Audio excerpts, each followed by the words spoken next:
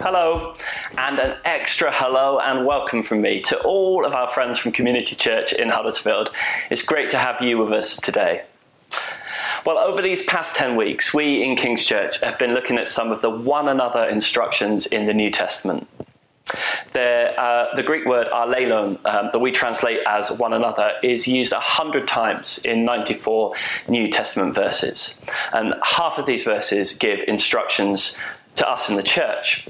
Now, obviously, we've not been able to look at all of them, but we have thought about what it means for us to love one another and to accept and forgive one another, to serve one another and to submit to one another, to confess our sins to one another and to admonish one another, to encourage one another and to pray for one another. And right at the start, we rooted all this in this concept of us all being members of one another. So let's read from Romans chapter 12, verses 1 to 8. Therefore, I urge you, brothers and sisters, in view of God's mercy, to offer your bodies as a living sacrifice, holy and pleasing to God. This is your true and proper worship. Do not conform to the pattern of this world, but be transformed by the renewing of your mind. And then you will be able to test and approve what God's will is, his good, pleasing, and perfect will.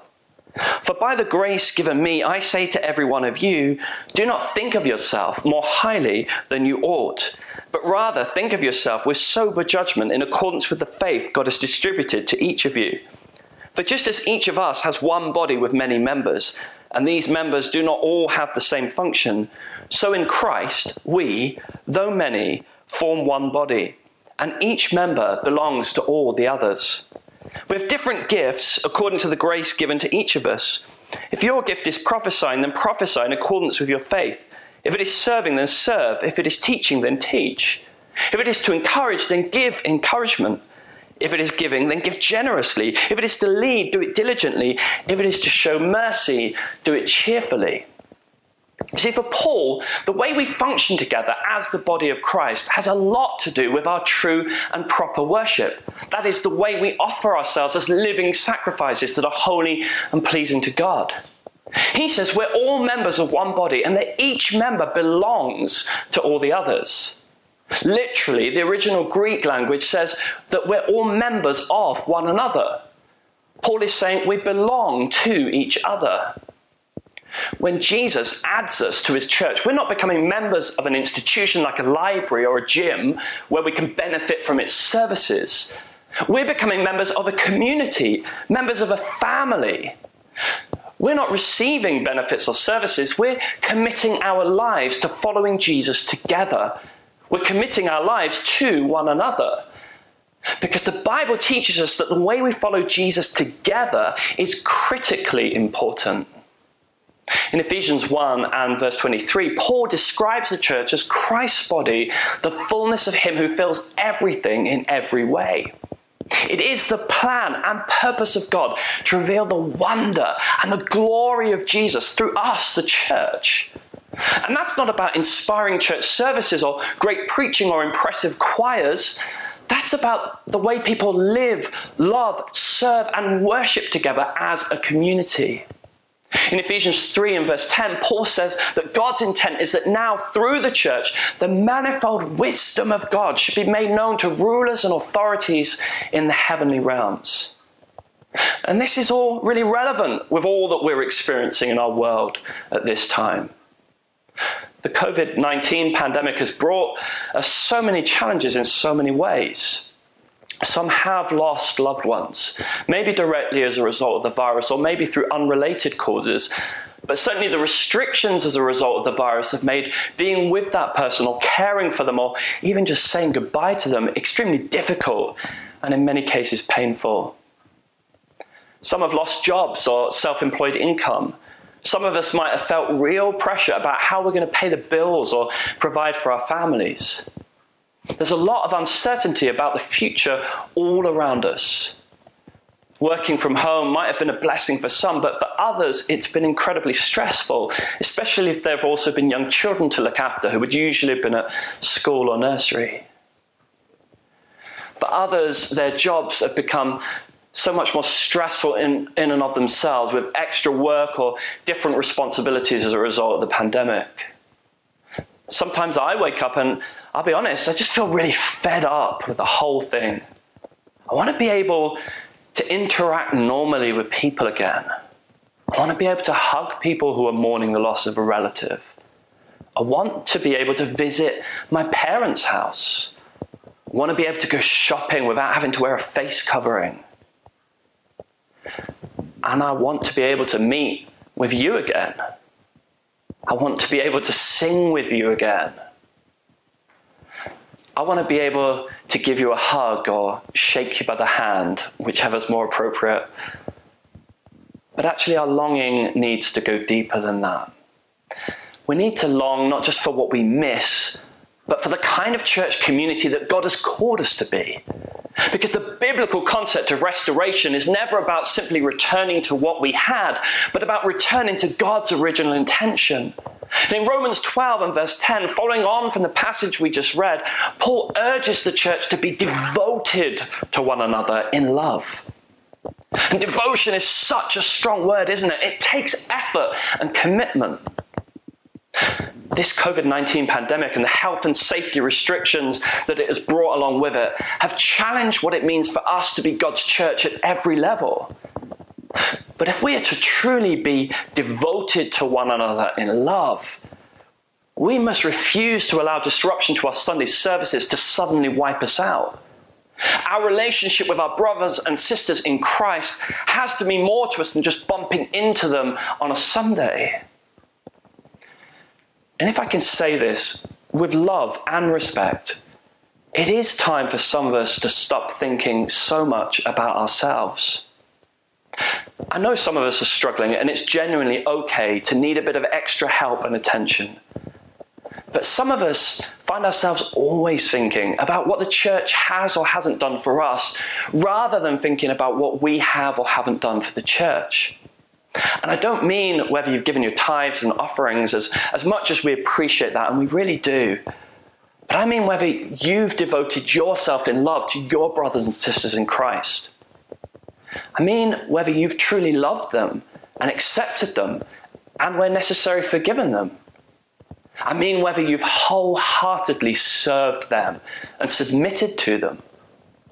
Whether you have confessed your sins to them and built relationships where you can admonish one another as well as encourage each other and pray for one another.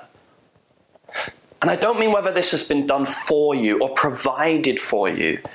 It's so easy to blame others. But to what extent have you pursued this?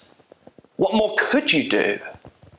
How could you be more devoted to others in the church in love? Listen, I know it's hard. I feel disillusioned too sometimes. I get tired. And like I said, this COVID-19 situation seems to make everything feel more difficult and uncertain and more depressing. But this is our calling. This is our commission. Our discipleship and mission are at stake. Let's read 1 Corinthians chapter 12, verses 12 to 27. Just as a body, though one, has many parts, but all its many parts form one body, so it is with Christ. For we were all baptized by one Spirit so as to form one body, whether Jews or Gentiles, slave or free, and we were all given the one Spirit to drink. And so the body is not made up of one part, but of many. Now, if the foot should say, because I'm not a hand, I do not belong to the body, it would not for that reason stop being part of the body. And if the ear should say, because I'm not an eye, I do not belong to the body, it would not for that reason stop being part of the body. If the whole body were an eye, where would the sense of hearing be? If the whole body were an ear, where would the sense of smell be? But in fact, God has placed the parts in the body, every one of them, just as he wanted them to be. If they were all one part, where would the body be? As it is, there are many parts, but one body. The eye cannot say to the hand, I don't need you. And the head cannot say to the feet, I don't need you. On the contrary, those parts of the body that seem to be weaker are indispensable. And the parts that we think are less honorable, we treat with special honor. And the parts that are unpresentable are treated with special modesty, while our presentable parts need no special treatment.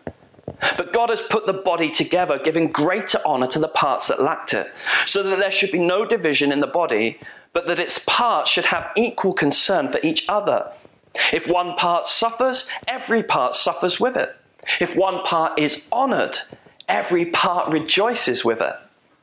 Now you are the body of Christ, and each one of you is a part of it. Now, Paul is speaking in this particular context about people being envious of each other's gifts and roles within the church. So the foot is saying, I want to be a hand. I don't want to be a foot. If I can't be a hand, then I'm not going to be part of the body anymore. And Paul is trying to help us to see how ridiculous that is. Despite its little temper tantrum or pity party, the foot is still part of the body. It might be a grumpy, sulky and reluctant part, but it doesn't stop being part of the body. And the ear can't say that because it's not an eye, it's no longer part of the body. The ear might feel really frustrated and disillusioned with the rest of the body, and it might want to give up on the rest of the body. It might want to make it really clear, I'm not part of this body anymore. And the nose might say the same, and the chin. But they don't stop being part of the body. They just make the body look stupid. Remember, it's the church that is his body, the fullness of him who fills everything in every way. Jesus said that it is by our love for one another that the world would know that we're his disciples.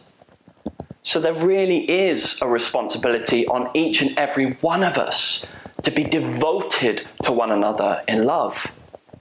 We can't wait for that to be done for us. We can't wait for the conditions to be right, for the pandemic to pass and for everything to get back to normal. Our world needs our witness now. Our world needs to see the love of Christ on display now. Our world needs to see that our faith in the risen and ascended Lord Jesus means more to us than just singing songs together on a Sunday. Our world needs to see a community of God's people living together under the rule and reign of King Jesus. A community of people who are truly committed to loving one another and loving the world around them, whatever the circumstances. And this is so fundamental to our faith. 1 Peter 1:22 and 23 says this. Now that you have purified yourselves by obeying the truth, so that you have sincere love for each other, love one another deeply from the heart. For you have been born again, not of perishable seed, but of imperishable, through the living and enduring word of God. For Peter, loving one another deeply is the obvious consequence of being born again through the living and enduring word of God. It might be that right now, for some of us, the Holy Spirit will bring conviction. Perhaps he will show some of us that we have not shared his passion for the community of the church. Perhaps he will show some of us that we've become weary or even indifferent towards building committed relationships with others in the church and to pursuing deep discipleship together. Perhaps he will even call some of us to repentance. Let's just take a moment to allow the Holy Spirit to speak to us.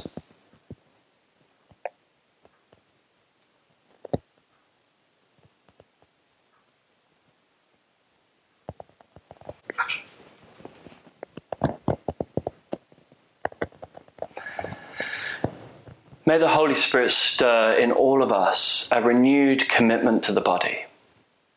May he stir a passion and a devotion that we should be his body, the fullness of him who fills everything in every way.